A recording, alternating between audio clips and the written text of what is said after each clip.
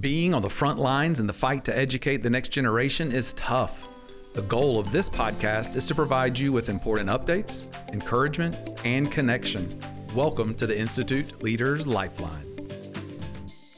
Hi, and welcome to episode 3 of the Institute Leaders Lifeline. I'm your host, Mike Sinclair, Deputy Superintendent of School Support at the Charter Institute at Erskine. I want to first thank all of you that have been listening and sending feedback. We've got lots of good episode ideas. We've got lots of good feedback on how to improve what we're doing. And I'm going to tell you what, the more feedback we get and the more listeners and downloads we get, the more we are going to keep modifying what we're doing to grow it, to meet the needs of those of you that are listening. Remember, you can follow us on all of our social media at Erskine Charters. That's on Instagram, Twitter, and Facebook. Please share it. Please let all of your friends know of the resources we have to showcase not only our school, but leadership opportunities. We want to be able to change a generation by touching all of those around us with our leadership and experience. So let's get on with this week's episode. You know, I've been really excited about what's going on in the schools. So I want to start with our schools this week. First, down at the Montessori School of Camden in Camden, South Carolina, this week they celebrated Marie Montessori. They had all kinds of things from skits and songs and different activities. You know what? And we had Jacob Carter and Katie Grable went down and spent the day with them, taking some video and pictures. And I know that you're going to see that on our social media. But Montessori approach to education is so different. It's really building some independence, some self-sufficiency, just a chance for children to explore their learning in a very different way than traditional American education. And I know that Ms. Searier would love to share some of what they do down at Camden, Montessori School of Camden, down in Camden, South Carolina. So why don't you get in touch with her? I'll leave the link to their school in the show notes so you can click on that and find out more information. But Ms. Searier would love to share what they do down there at their school. And I have enjoyed my visit to see how their students interact with their teachers there and just do some great work. Also down in Jasper County, Royal Live Oaks Academy is really changing the community down there. You know, really challenging the status quo of what education in rural communities can look like. Dr. Karen Wicks and her husband Les really took a risk, and they left the Northeast to move down to Jasper to really try to make an impact in these rural communities. And they chose Jasper County to be where their work started. And they were really looking at ways to address educational concerns that people had through traditional districts. And they just really didn't get the reception that they were looking for in order to make the impact they knew they could make. So they were introduced to the charter world. And through lots of different connections and learning, Karen and Les really took a risk, and they opened Royal Live Oaks Academy, again, down in Jasper County. And they are changing that landscape with their school. They do lots of great things. And we soon will have a debut of a video really showcasing the work they've done because, one, it's such great work and they're really changing these lives of these students. But also, we want to inspire other rural area development of school choice. You know, we can't just put school choice in our urban areas. Every student in South Carolina needs to have that opportunity to find educational options that work best for them. So kudos to Dr. Wicks and her husband Les down in Jasper. Visit Royal Live Oaks Academy's website to find out more information and reach out to Dr. Wicks if you want to visit or learn more. I'll put that address down in the show notes as well. Now on with our reminder, and it's going to be our weekly reminder until the end of September. Don't forget, register for the Kids First Conference. I'm going to add a little bit this week, and I'm going to tell you who the speaker is. We've put it out on social media now, so I feel like I can say it on this podcast. But Rick Rigsby will be our keynote speaker on September the 27th. You don't want to miss Mr. Rigsby's speech. If you've never heard him talk, I found him years ago. He spoke at a conference I was at, and within the last year, I was introduced to a YouTube channel from an organization called Goalpost. And Mr. Rigsby has a speech on there called Lessons from a Third Grade Dropout. If you haven't heard that, man, what a listen. I've used that in a couple different staff developments just as teasers there. Great quotes, great inspiration. I'd really encourage you to go and listen to that on YouTube, but do not miss the opportunity if you are in the Charter Institute at Erskine as a leader or a board member, or if you're in the South Carolina Public Charter School District, make sure you've signed up for that conference. But if you're not in one of those and you're just listening to this as a leader or someone who wants to influence other, Mr. Rigsby's speech, Lessons from a Third Grade Dropout, will truly inspire you and give you some great ideas to build your leadership opportunities. So now let's get into just some of the stories, some of the things that I want to share with you today. Remember, this is really about, one, giving you some encouragement from schools in the Charter Institute at Erskine's portfolio, but also it's to give you some inspiration from some opportunities that I've experienced. So we've been talking about community. We've been talking about not living in a silo, especially as a leader. It's so easy to get caught in your own world because things seem to come at you so fast. So we've talked about spreading out and building those relationships. Last week, we talked about trust, and we talked about having confidence in your vision. And we've talked about assuming the positive intention in others when you interact with them. Well, today I want to share just some encouragement for you to build on all of those things. But today I'm going to ask you a question. When things get hard, whose face do you see?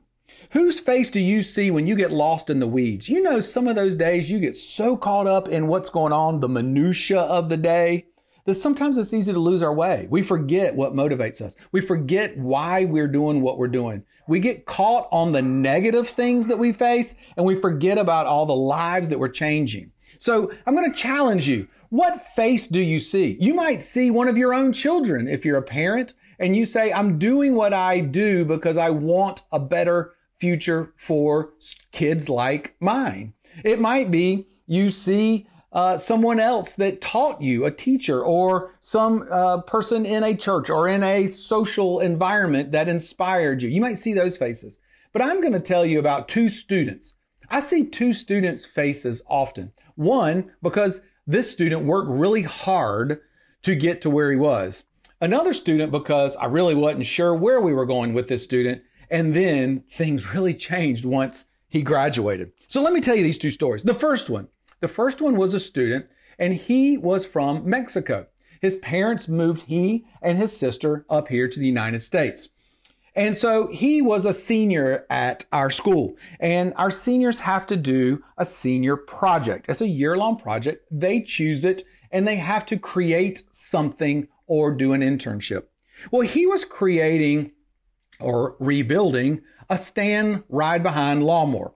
And I just asked him one day, I said, what's your motivation? Like, why did you choose this? Why did you go to the junkyard and buy this old lawnmower and you're spending all this time restoring it? And he said, well, Mr. Sinclair, I'm going to tell you the truth. My father came from Mexico and he did it the right way. He followed all of the government requirements, and he's working for a company and he works really hard. And I don't think he gets paid what he's worth doing landscape. So my goal is to open my own business so my father can work for me so I can pay him what he's worth. Well, my friends, that's about changing a generation. We're working with a student who's then going to impact his father. And you know, long term, he's going to end up impacting his kids. So by working with this one student, we could potentially impact 3 generations. So this student was working really hard, and we were working with him to make sure he made a difference. But his inspiration was to change his father's life. So when I get caught in those weeds and I think, what in the world am I doing? Is it really worth it? I think of this young man, and I think of the 4 years I got to spend with him and how in the future he was really going to change lives. I felt fortunate to do that. And I knew all of the hard work and all of the challenges were worth it. Now, let me tell you about another student. Man, he just seemed to get on everybody's nerves. He was in the middle of everything. He was always talking. He was always singing. He was always dancing. He was always doing something, typically not what you really wanted him to do. Now, he didn't get in trouble. He just typically was busy. Very creative young man. Well, in his senior project, he was supposed to write and choreograph 5 songs from 5 different genres of music. Well, we challenged him and said, you know what? That's great, but why don't you get it down to 3? That's a lot of work. Writing 5 songs is a lot. Choreographing 5 songs is a lot. Doing both for 5 songs, that might be a little more than you can bite off. So he agreed. He went down to 3. We worked with him all year. Man, he just didn't really seem to be making progress. And at the end, he threw something together and it really wasn't that great. And so I was able to get in my own thought process. And unfortunately, I didn't assume the best. I assumed he was just being lazy. And when he graduated, I was worried that he was not going to be able to put forth the effort. He was not going to have the perseverance. He was not going to have the grit. All of those characteristics that we want in our students. Well, let me catch you up. Several years later, he came back to the school and we were talking. I asked him what he was doing. Well, he was still in school and he had ended up opening or starting or whatever you do with TikTok. I don't know. That's not really my forte. But he had started recording dance videos and writing anime or doing anime on TikTok. And that was his job. And he was making lots of money on those 2 TikTok channels. So the things that we were able to teach him and expose him to at school, he now was using it to make money. He was still in college, which was nice to hear, but he was making a living off doing these things. Now, when I asked him, how are you doing it now? How are you sticking with it now when before I could hardly get you to work? He said, well, you were making me work then and I was doing the work for you. But I learned a lot about failure then. I learned a lot about procrastination and about not being organized and all those things then. So now that I'm doing what I want to do and I'm making money and I'm getting people's feedback that's really good, then I want to do these creative things and produce. So indirectly, the behaviors that we saw that frustrated us, that made us wonder what was going to happen, actually, he was really learning a lot more than we gave him credit for. So I share these 2 stories with you because I want you to think through students in your school. When you're in the weeds or when you're frustrated, do you see the student that's really busting it to do the right thing and you need to make sure that you focus on giving that student all the opportunities and resources you can? Or do you focus on the student that seems like they're not really getting anywhere, but you can't assume that they're being lazy? You might have to just think outside of the box and say, I need to support this student because one day it's going to click. I just have to keep him moving forward. Don't assume that either one of those students is not going to succeed. Don't let yourself get in that self-doubt that we talked about last week. Be confident. Take risks. Live out the vision for your school or your organization that's in your mind and do it for those students that you know need you the most. And I promise you, it will then trickle down and impact all of your students to make a huge impact for them and for generations that they impact in the future. I look forward to giving you more and more stories of our schools and hopefully a little bit of encouragement in upcoming episodes. So I just want to leave you with this. Be strong. Look at the things that are important in your school. Don't get distracted by those outliers. Don't get distracted by the one-offs because it's worth it. Work hard and do good. This is Mike Sinclair. I thank you for listening to this episode and I hope you have a great week and I hope you had a great Labor Day. Have a great one. Goodbye.